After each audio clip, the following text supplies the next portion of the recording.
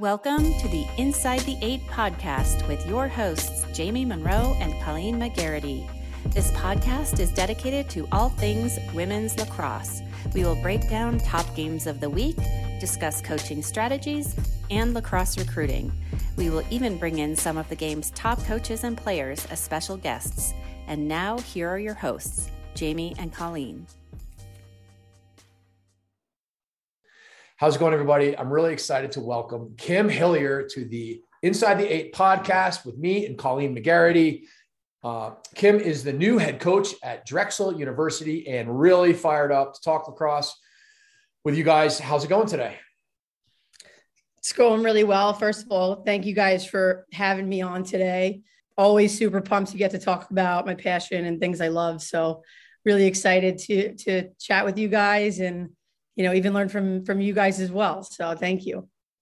Yeah, welcome, Kim. I mean, you have a great resume and newly the head coach at Drexel. And I kind of just wanted you to give our audience just a little background of where you came from, where were you at before, and then obviously embarking on a new journey, taking over Drexel, which is rare. You're taking over an already very good program. Like a lot of times, first year head coach, you're taking over a program that, might not have been as successful, but they had such a great year and you're taking over, a great team. Absolutely. So a little bit of background, born and raised Long Island, New York. I was from Farmingdale and ended up playing lacrosse in college at Hofstra, stayed close to home. That was kind of my decision. My parents went through a divorce and those are kind of the cards we were dealt. So, I stayed close. I had options to go other places, but that's kind of where my path took me, and I had a tremendous experience. And we know how the lacrosse world is so small and full circle. Shelly Clace from JMU was my head coach at Hofstra, who's now at JMU. One of my biggest mentors ever, and ton of respect for her. And then slightly after my career, shortly after my career, I played for the USA team for a year. It was one of those tryout one year, made it. Okay, cool. I'm good enough. And then I was like, all right, I'm done. But I knew I wanted to coach. So I was a psychology major all throughout college. And I just was surrounded by really passionate coaches with great coaching styles. And just great overall people that have helped me through the years. And I stayed on board at Hofstra. I was actually a strength coach for a year. I was thrown 7 different teams, which was crazy. I was finishing up school and I was also volunteering for the women's program. So I did that. Then I was offered a job opportunity at Long Island University in Brooklyn.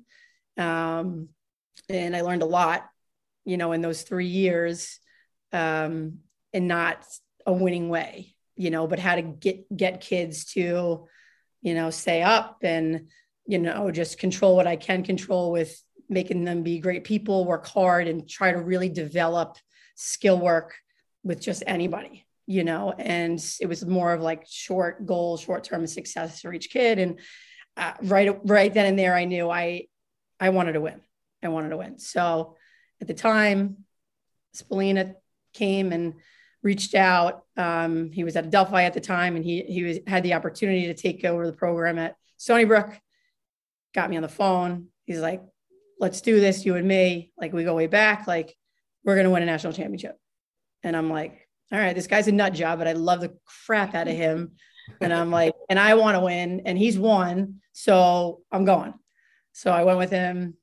Great experience. We ended up going into that situation. We were ranked 70 or 80th in the country at the time. People asking me what division they were, which really made me angry. And then within the first 2 months, we were ranked in the top 25 or 20 or something like that. And it just started to build from there.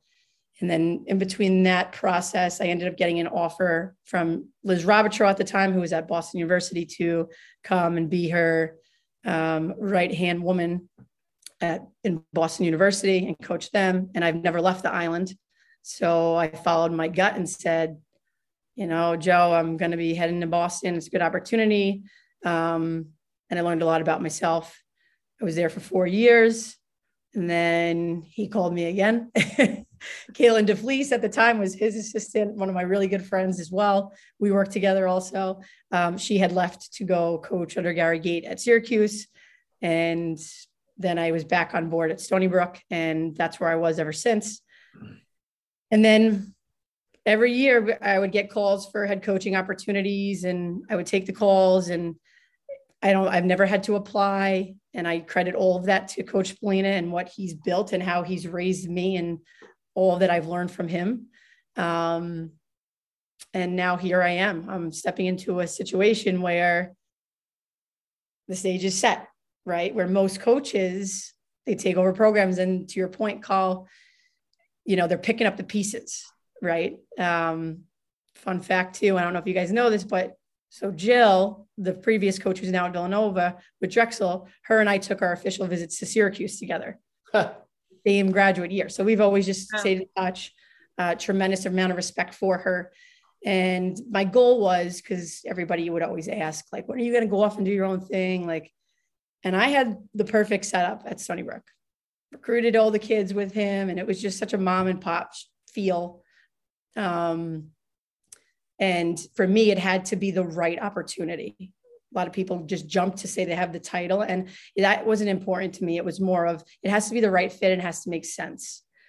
This situation came up. There's a new AD that jumped in the hoops for Drexel with Maisha Kelly, and she texted me, and I was like, how did this person get my number? Normally, like, they'll reach out to the department, then Joe will reach out to me, Spallina, or my AD. Hey, they want to get on with you. They asked for permission.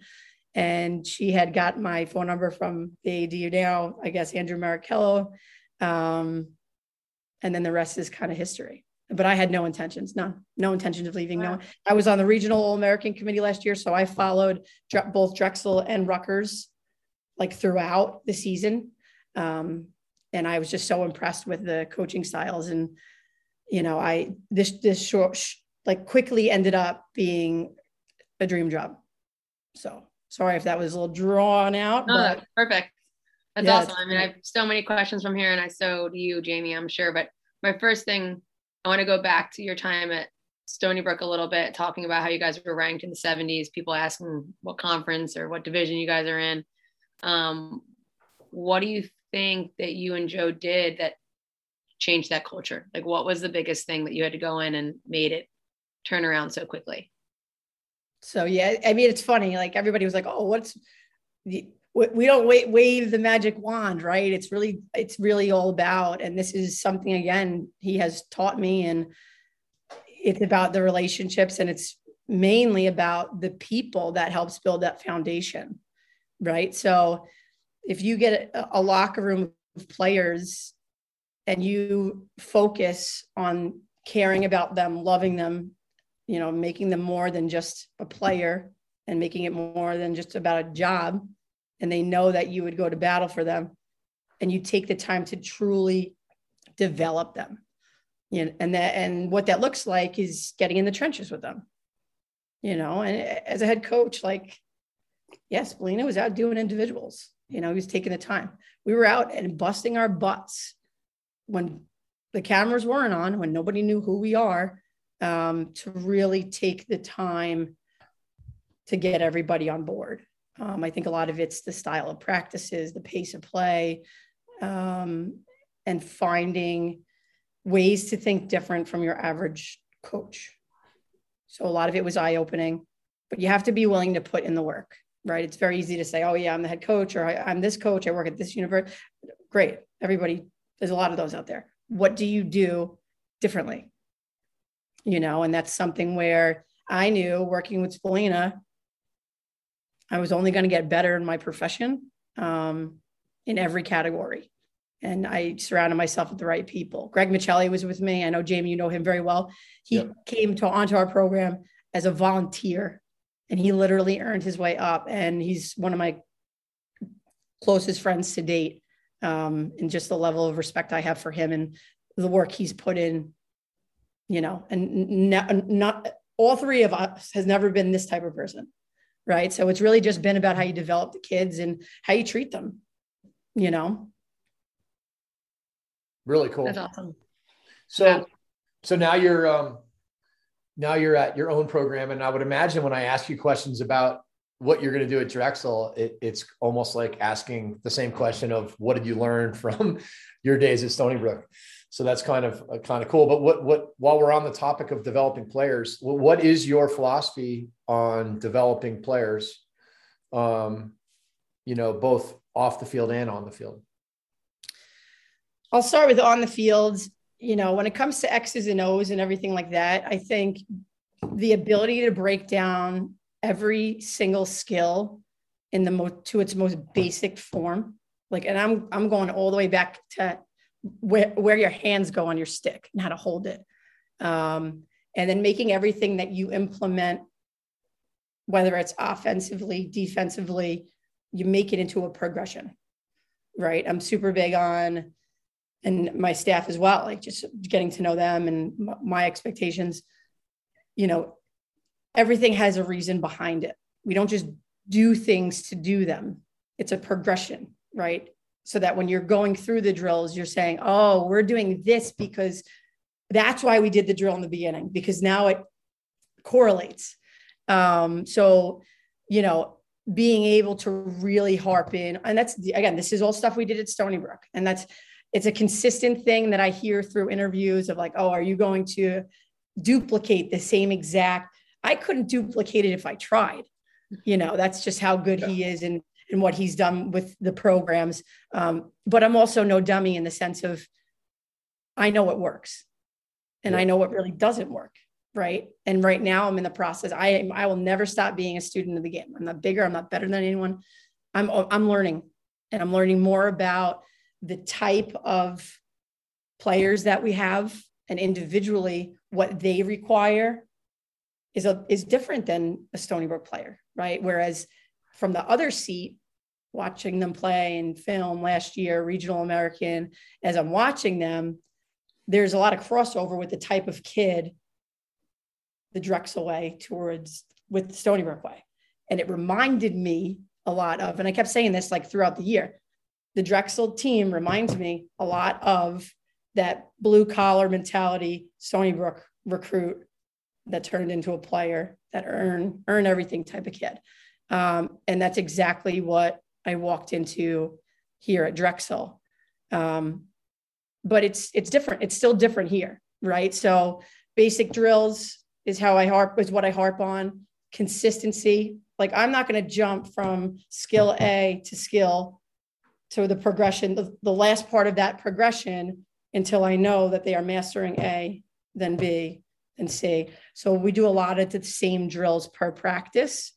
There's not a ton of standing, a lot of high repetition things where they're moving. It's constant moving. And if a player needs extra, we're out there doing extra with them on their own, or we're guiding them to how they can be successful. And then once they get to practice, that's the part where they can get those reps in. And they're actually like valued reps, off the field. I have an open door policy. I want them to know I care about them no matter what. From top to bottom of the roster, I don't care who you are. I care about you. I care about you more than and beyond the sport. And I want what's best for them regardless. So any way that they feel, I will know them well enough that when they walk into a room, if they're having a bad day, I'll know it. And if I don't know it, my captains and my leaders feel comfortable to tell me. And I make sure that every player knows that there's going to be good days, bad days, and everything in between that. And that I will be by their side going through all of that with them. And they will not be alone. So it's very family oriented, but respectfully, right? Like I want like little things. I want to be called Coach Kim. Coach Kim, Coach KO, Coach Guido. I don't want you to call me Kim. It's just to me, it's a respect thing. And yes, maybe I've worked mostly with male coaches and that's kind of more of like a male style thing.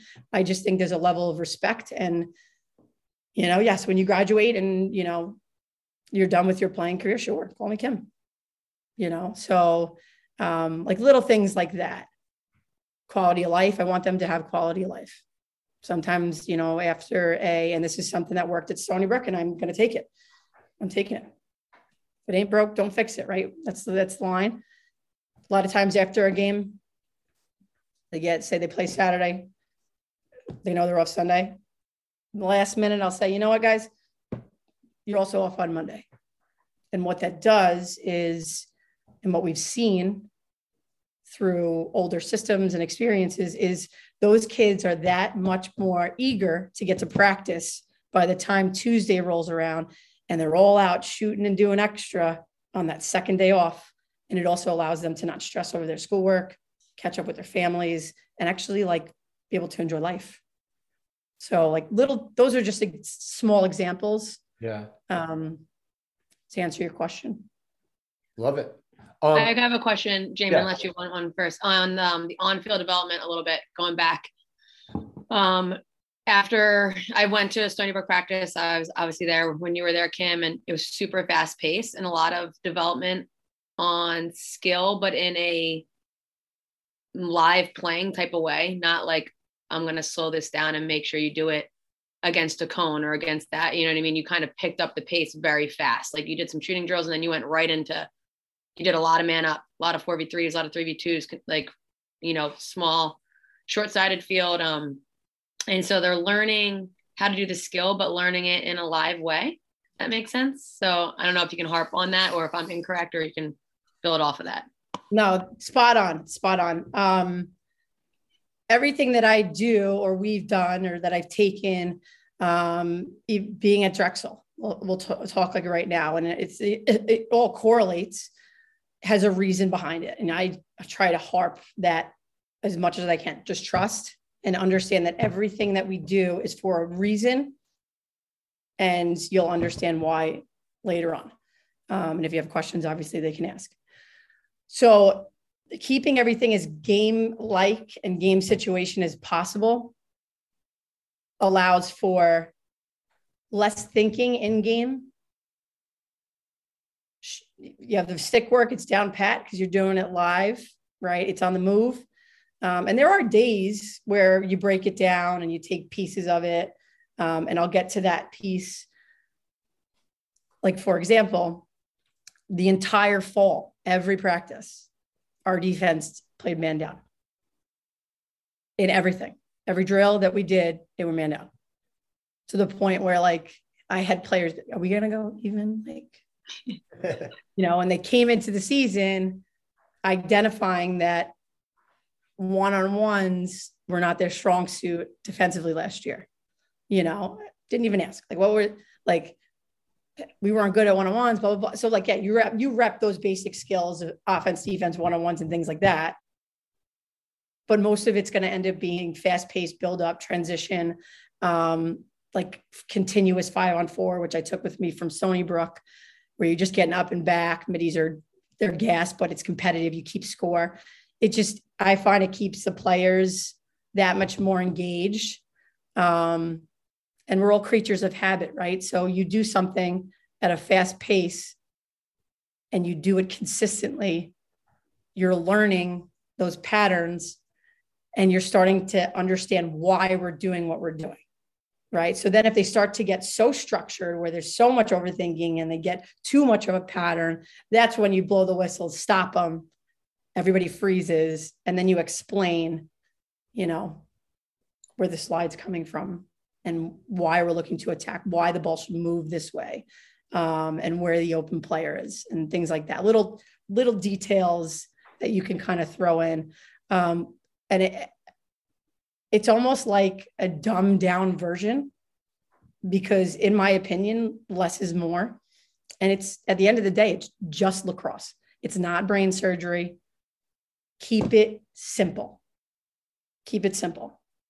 So drills that are fast-paced, competitive. One, it allows them to think quickly. It doesn't give them enough time to overanalyze things, right? You adjust when you need to stop and adjust. And defensively, if you're practicing all man down, you have to then cover more area, and you get used to getting beat. So if you're doing a good job against an offense that has a player up advantage, now you go to a fall ball game, and guess what's our biggest strength? Defense. Because when you remind them, guys, yeah, you got scored on. Now they're getting pissed off because they're forgetting that they're even man down, and they have to go a little faster to slide, or, get out a little bit quicker, break down, and they know how to get beat, how to slide. And then when you add that player and you're even, now it's like, did you guys do anything crazy during this game? Like anything like that? You're like, whoa, they had it. No, you were even, and we've been man down. So, and again, we'll be working a lot more even stuff at practice, but I think it gave them an extra chip on their shoulder. It forced them to really communicate and efficiently. And just kind of thinking outside the box. So it's worked. It's definitely worked. Really cool. I love the word game-like, and I love the words that you use during the course of your description of how you create these environments of competitive and context. And I think that really is what game-like means. I mean, game-like is not partner passing.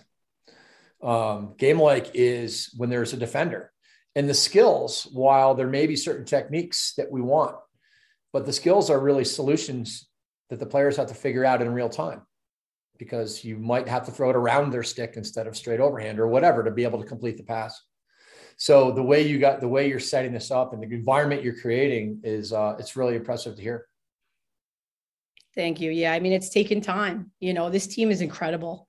The first thing that I said to myself when we got to the first day of practice, the one thing I took from it from the outside looking in was, oh my God, like, I am never going to have to question work ethic here. These kids go so hard, sometimes almost to a fault, but I will never, ever have to question how hard, if they're working hard. And then and then teaching them the skill, teaching them faster pace, teaching them. And I got to credit that to Jill. I think Jill has done a tremendous job being able to really create that environment. She was also that type of player. I was also that type of player. So we have a lot of strong crossover there. But yeah, they're just and they want to win in everything. It's not even just on the field. Like, these kids, their grades are through the roof. So cool. Yeah, it's a really great opportunity. They're just a great group of girls. Sorry, ladies. Let's switch gears and talk a little team offense. It was always so fun to watch Stony Brook play. I feel like you guys developed attackers, sorry. And just the way you guys, had so many good ones and good off ball and great feeders and great dodgers and team players, and kind of the way you guys played behind the net so well too, the way you kind of drive up and throw back and swing it through. And I'm sure you're taking a lot of what you learned since you ran the offense there. Can you talk to us a little bit about how you're going to develop your offense at Drexel? Yes. So, and to your point with running it, I mean, I don't think I can take credit in full for running offense, or even Greg with defense, because Spallina his systems have been living proof in the past to work. Yeah. And honestly, they're his, and was he open to my ideas? Yes. Did it happen overnight? No, because he has the street cred. So I was very fortunate to be a part of that, to learn and to grow with him in those areas. As far as, breaking down offense and strategies, I can't stress the fundamentals enough. Every single day we're shooting. Every single day we're doing stick work. And when I go to the subject of game-like, we're making shooting drills based off of positions and specific looks that you would see in games.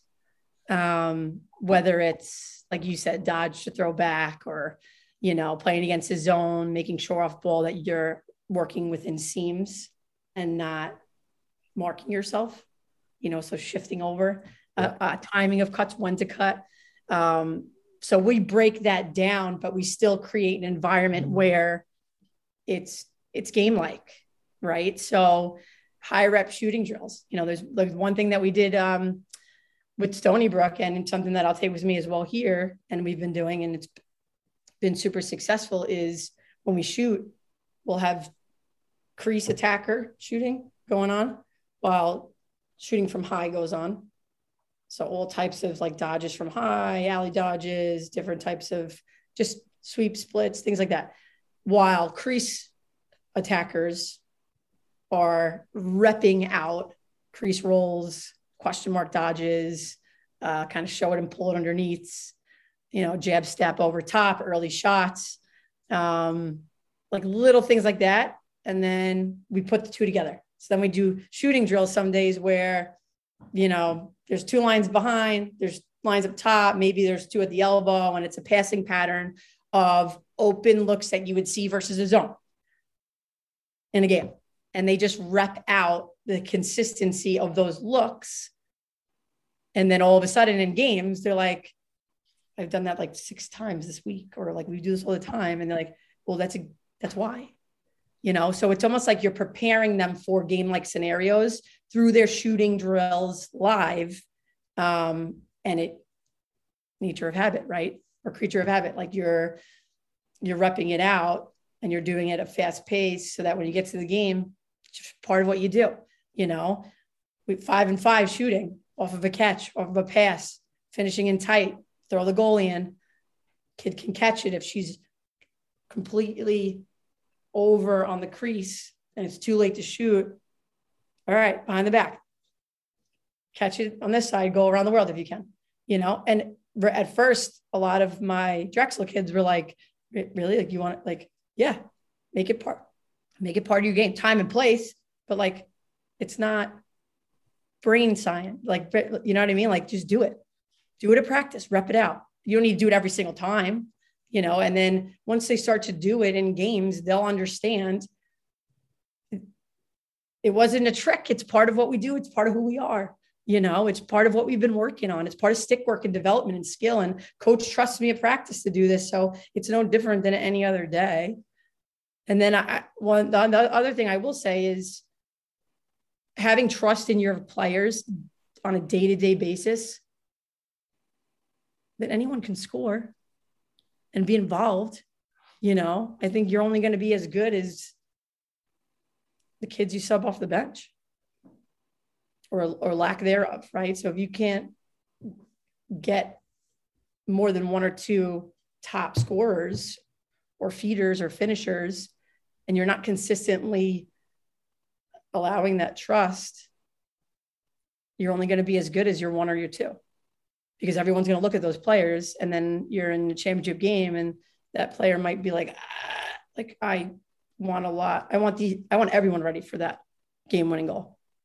Right. I want people not to know where it's going to come from, because I just feel like it all goes back to the core of being an actual coach and not a manager, and getting in the trenches with those players, top to bottom, making sure that they are all being developed, not just the starting group, because the starting group is not what's going to win you. It's the players that prepare that group for those moments. Right. And then the players that are on the border of getting on the field, maybe they go on sometimes, like playing time is earned Monday through Friday. And yeah, that can change. So what are you doing today through the week? And again, I'll take it from Coach Joe. We don't do gamers. We don't do gamers. Become a really good practice player. Otherwise, you're not going to do well here. So if you have that consistent message throughout, when they come in to talk to you about XYZ, nothing that you're saying is different from what you've been consistently putting in, if that makes sense. Totally. Oh yeah, that's awesome. That was my next question. You kind of answered it within your explanation about Stony Brook always had a confident way about their attack. Like they were confident to make the behind the back pass, confident to make the, I guess, tricky play that other programs might think it's tricky, but it's the correct way to make the pass. As Jamie was explaining earlier, that, you're in a game-like situation, you might need to throw it behind the back. You need to throw it underhand. You need to throw it, step back and across your body. So how do you, and what have you taken from Stony Brook now, create that confidence, I guess, or create that game-like scenario that they have the fearless mentality to make that play? Yeah, no, that makes total sense. That's a great question. It's just continually creating that type of environment, right? So fast break, your numbers up and you rep out however form you want to take the ball down, which way you want to pass, really read how the defense is sliding in their pattern. And then you start to build, okay, now they slid early. Okay, I'm the person that just caught the ball. My defender slides up to me. She's already in my hands, right? So now maybe it's telling, hey, in this look defensively, and I'll have my defensive coach say this, you're going to slide early and already be there by the time she catches it. So she's like, the moments where they're like catching, like, and the D's on them already. So now my player can kind of catch. They're seeing that, right? Slide comes early. Now when they catch and the defender's already on them, I'm not going to freak out, step back and kind of chuck it. I'm going to be able to collect it and throw it behind the back because that's what's open, or if she goes and then somebody slides across, maybe it's a fake this way and throw forward. So like things like that, you probably hope you can visualize what I'm trying to say. Creating those situations as best as possible, I think is the smartest way to go about it because that's how they learn, right? A lot of people do all these shooting stick work drills and it's like crazy stuff, hurdles. I love it. I love all the footwork and stuff. Like how to dodge first step. Like we're very, very basic and detailed in our message. And then you just make it harder for them. One day we were struggling at practice with our starters, 7-on-7. We couldn't score. We couldn't score the ball. Now anybody would have been like, blow the whistle, freak out. What are we doing, guys? Like, what are we doing? I remember, and my players would attest to this, and so would my staff, because they thought I was crazy. I remember calling in saying, okay, deep breath. We're going to go back out. We're going to do the same exact thing. And then I go, defense, add a defender. So now they're 7-on-8, man to man. Okay. So defense has one more player. And they're zipping the ball around, keeping it basic.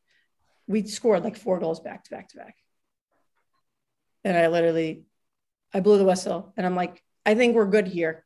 Let's go to the next drill. And they were like, what? Like, I go, exactly. So stop thinking and overanalyzing lacrosse like it's brain surgery.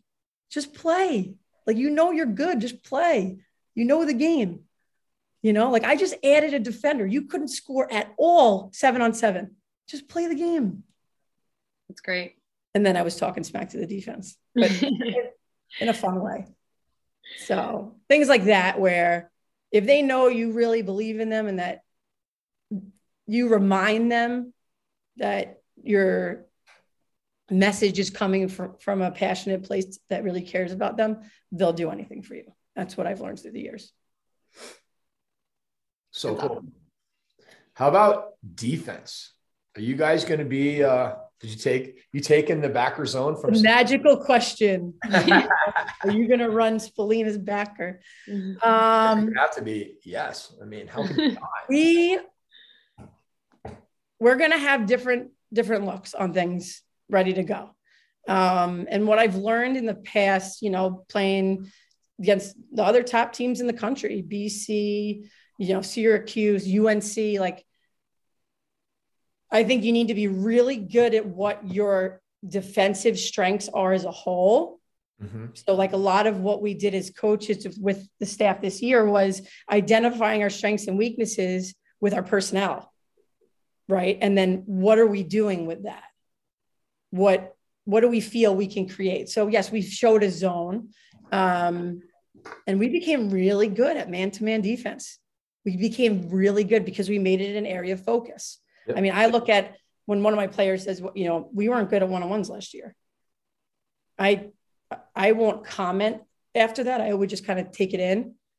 But in my head, being competitive, I'm like, challenge accepted. You're going to be good at one-on-ones. And defensively, I think our man-to-man defense was the strength of our entire squad this entire fall. And I know like their zone worked last year, right? So they lost players to graduation and that didn't return or what have you. They were very good at it. So it was trying to figure out who were the next two up and what that looked like from our perspective, right? Like you'll see people in the lineup this year and getting time that didn't get any love last year. And that's on them. 100% that's on them. But, you know, when there's change, you have to change things. Yeah. You know what I mean? So that part's exciting. I think we'll have a bunch of different looks. I will tell you our strength in the fall was our breaking down man to man, understanding that we did show some zone as well. But we're still learning as coaches, right? Like I'm used to what I'm used to back at Stony Brook. So every day, like the first thing I said when I got in and took the position was, okay, I have so much to do, like so much, like full steam ahead. My number one concern was getting to know each and every one of these kids inside and out as fast as I can. And every day I learned something new and how to coach each kid individually, who's working their butts off. I'm going to be going deep in the bench, subbing wise. I just think that's what's going to make or break at the end. I think you can only go as far as I said it before. You have to have depth, and you can't just throw in subs at the end of the tunnel that don't consistently see looks at practice with those people. Mm-hmm. So that kind of leads me to my question. One, is it like a high pressure man-to-man? Like, are you going out there or are you kind of figuring that out right now? And then getting to your depth, are you running a bunch of lines? Like, are you doing free midi lines, A midis, C midis? What's your kind of philosophy in the midfield? So as far as the pressure, it's going to vary. Mm-hmm. It's going to vary. I don't want to give too much away. Yeah. Stubbornness. First games. Yeah. Not that far away. But basics, breaking your feet down, Mm-hmm. crashing, sliding, communicating, and identifying what players are good, what areas of the field. And we practice our one-on-ones defensively from everywhere. So like if you're somebody that is better defending a one-on-one up top, well, you better learn to get really good on the crease, Mm-hmm. Because if we end up playing matchup defenders and you get switched off with somebody on a pick or something, like you got to know how to defend and how to help and how to be there and slide from every spot. Just as much as I tell the offense, like, if you were scouting yourself or you made a scouting report on yourself from last year, what would be the first 2 or 3 things they say you attack from and where? All right, well, top dodger. Okay, well, you're going to learn how to catch and score the ball too. And you're going to be multidimensional and versatile. And you're going to do things in places that I'm going to make you feel uncomfortable at practice in different spots so that when you get into a game, you don't look like you're in the middle of nowhere and you can score and attack from anywhere. So like situations like that, I think are huge. And then it's a buildup, 2v2s, 3v3s, 4v4s, sliding, how to slide. And then, zone wise, it's just sticking to the basics. Know your area, know our basic rules, how we're preaching them. Just how far out you're going to go if we're going to pressure, you're recovering, like everything has a reason. Harping on basic skills of 8 meters, clearing quickly, off of a save, creating those situations, where there's an 8 meter set up, shot, whether you keep score, offense, defense, quick clear out, you got to defend, make it a competition game, things like that. Those are things that are going to prepare you for what's to come, defensively showing offenses if we're playing in a zone with different looks. And again, there's nothing someone's going to do that nobody's ever seen. So I think it's being able to adapt and adjust, think outside the box, and then be able to create those environments. So our staff works very closely together in, all right, this is going to be the goal. It's going to be an offense day, defense day. Okay, we're going to take this group here. The starters will be with you. We'll cycle in these middies. And we're going to work on how to defend this look and this look. Right. And the kid, they're not going to know about it. And sometimes there's so much value to like, when you want to coach and nitpick at every tiny thing, just standing back and letting them work through it, or stepping back sometimes and saying, all right, huddle your groups up, and just listening to what the leaders are saying back there. How are they adjusting? What are their thoughts? And if you're consistent enough as a coach, you'll find that they're actually echoing all the things that you're putting in. If that makes sense. Yeah. Oh yeah. They end up having the confidence to make the call themselves because of your system and your coaching. Right. And I really think that the word game-like in many ways has a lot to do with that. In a real game, you just don't have control. So by letting your players work through it, by letting them figure it out, that's ultimate. And by making it competitive, that's ultimately maybe the most game-like that you can make it. Because if you're the one stopping it and fixing it, it looks great when they do it right, except for it might be fool's gold. 100%. 100%. And I think those fast-paced drills and the game like up and back where they're exhausted and you're playing for score, it allows the coaching staff to really take a step back and evaluate and see when times get tough, who shrinks and who's like, give me the ball. This is what we need. Who's the one that says, guys, calm, we got this, get it around, and then that's how your personnel throughout games. Now, again, I haven't done anything. People are, oh, you're so successful. I haven't done anything. I've been here for 5 minutes. The one thing I can control is how hard I work. And that's what I pride myself on. And making sure that this group of young ladies are more than prepared for every single day. So I have a lot to prove. And you know what? I don't shy from that either, because who am I? Everybody probably wants to know, who are you without being under Joe? Like, what does that look like? So I'm excited. I really am so excited to get going with this group. They are just incredible kids. So that's awesome. Who's your guys' first game against? So we open up at home on February 12th versus Wagner. Okay. And then the following week we play home against Penn State. So we have we got a strong schedule this year, and a lot of that was on purpose because we gotta prep. We got to get these kids ready. These young ladies ready for that level. Yeah. And right now I think it's spending time letting them know, like, get used to being the hunted now, right? You guys have earned your way here. I just got here. I haven't done anything yet. It's all about them. Every interview, everything. It's all about the kids. That US Lacrosse magazine came out with 4 pages, and I was pissed that there was a full page picture of me because I want it to be nothing about me and all about how special this team is and what they have done to get us here. What the seniors that didn't return from last year, this is theirs. This is what I'm thankful for them, right? What Jill did, if she didn't do what she did, I wouldn't be here. So constantly reminding them to have that gratitude, I think is super important as well. So, but I'm super pumped. This group they're special. That's Love awesome. It. Yeah.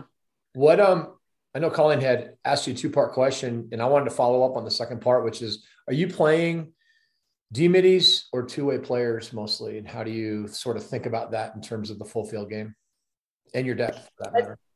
I think it's going to vary depending on what we need, right? Depending on if someone's banged up or situationally.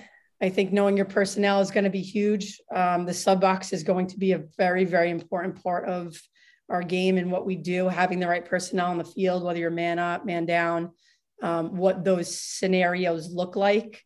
In the midfield, I think we have the most depth. And like, this is how I see it. If we have a midi that is right below that starting unit of middies, and they're having a great practice the whole week, and they're just getting it done. And they're just like, I can't stop thinking about how well they're playing. I am going to do whatever I can to keep them on the field. And if that means, I know that she works better with these two players on offense and I need to hold her on attack, I'll do it. If I need to go for a D for an attacker, I'll do it. So to your point, I think it's kind of still up in the air, but you will see a bunch of subbing specifically within the midfield.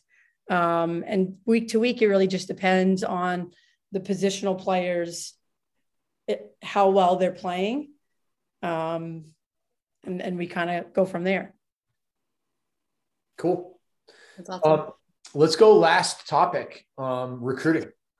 What is it? How do you evaluate recruits? What are the sort of the big picture things that you're looking for? And then specifically, how do you evaluate players as far as not just by position, but almost like positions within positions, whether that be a dodger, an off-ball player, a lefty, an off-ball defender, a cover player, a draw taker, or all of the above? I think it's, just being able to identify like what your needs are, right? Who do you have? Who's leaving? Who's staying? Evaluating your team and, if you need another absolute goal scorer and, they need to be more of a dodger, we kind of identify from there and we look and we go. I also like to leave a couple spots open per year because I feel like, well, one, the transfer portal's nuts. And two, I think it's being very particular in the players that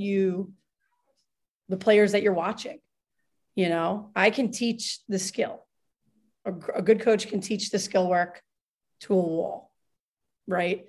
The work ethic piece to me is probably the most important part, and evaluating them more so even beyond just how they play. Maybe it's how they carry themselves, how they, the players that celebrate when their teammates score or lack thereof, what they look like when they come off the field, doing my research on those players.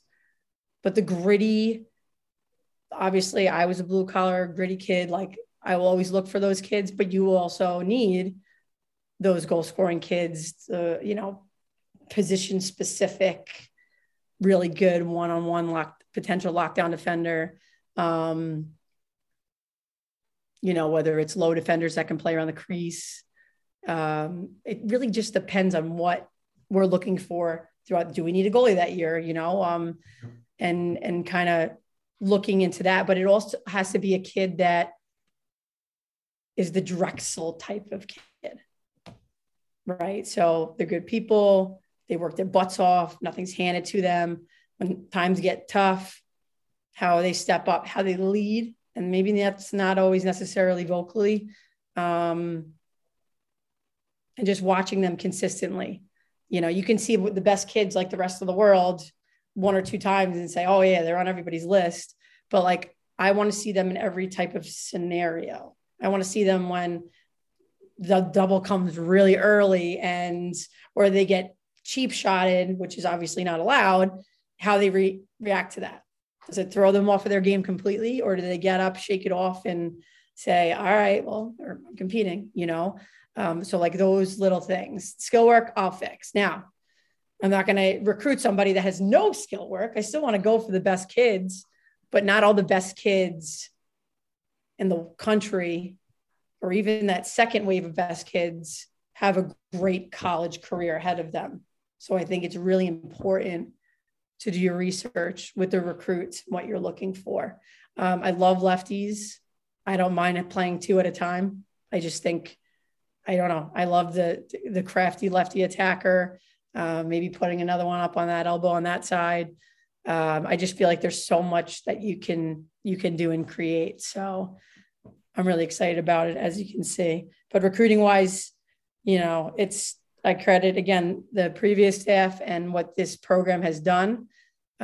People want to know, hey, I'm interested in Drexel. Like, I want to know about Drexel. And it is my job to make sure that we sustain the success and we do things that we've not done yet, winning the conference, and which should be in every year, non-negotiable, and, getting into that tournament and making a lot of noise. Let's go.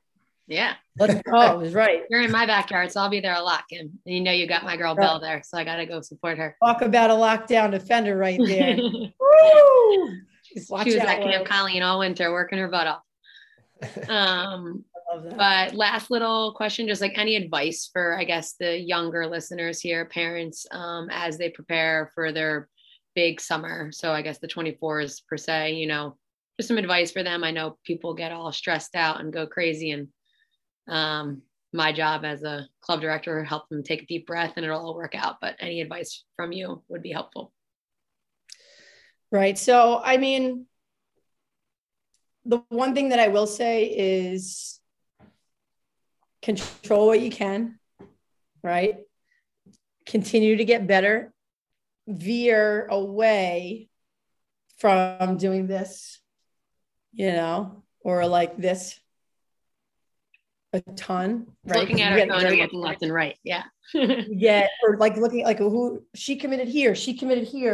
Someone's telling me this, and my parents, and take a step back, take a deep breath, like being in the position they're in at all, no matter what they choose, is like, they should feel super blessed, right? To have the ability to be on a club program, or, the kids that are being heavily recruited and they're very, very good and they're getting the looks and the attention.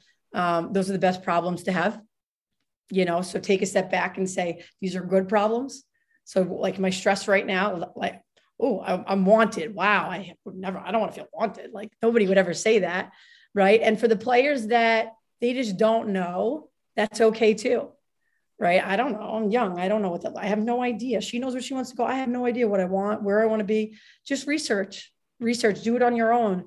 Get on the internet, research, talk, identify your strengths, what you want to study or areas you might want to be in. And I like the kids that keep an open mind and take their time to really learn, right? Be a student of it. And at the end of the day, it's just like anything. When and just make sure that each of them know everyone has their own process and they're not going to look identical, right? I've seen kids, or PSAs commit the 2nd September one hits. I've seen them commit 2 days after. I've seen them commit a whole year later, and I have seen those kids that commit on the spot hop right into the transfer portal, right? And then I've seen kids commit on the spot, just in general, that loved it there. They tore it up. So if you spend more time worrying about what if, just control what you can control. You're going to work your butt off, keep your grades up, be a good person. Don't be dumb with social media posting, hanging out with the wrong people, pictures, clothing, like all that stuff is stuff that it could hurt you. Understand you wear your jersey all the time, and that has meaning to it. And everybody's time is going to come, and it doesn't need to all look the same. So I think that's the biggest thing to note. And at the end of the day, it's just lacrosse. Lacrosse is not forever. It's your college career, setting you up for success, and they're in the best possible. I can't speak. Sorry. They're in the best seat possible. That's great. Great advice. And we're pumped to watch Drexel this year and see what you guys can do. Thank you. I'm super excited for this team. Awesome. So Kim, thank you so much for coming on. Colleen, always great to see you. Go Drexel. Yeah. Can't wait to watch you guys play. I'm going to be in Philly a little bit this year, so I'm going to try to come down and watch you guys play. Yeah, Jamie, let's go to a practice. We got to do a practice. Yeah, guys, thank you so much. Thank you so much for taking the time. This team is just special, and I couldn't be more excited for this team. They deserve the world, and I hope that's exactly what they get and more. So, my staff, I got to credit my staff. They are unreal. Katie O'Donnell, Coach Alyssa Guido. They make me look good too. So super excited for the family in general and can't wait to see you guys. Perfect. Awesome. Go Dragons.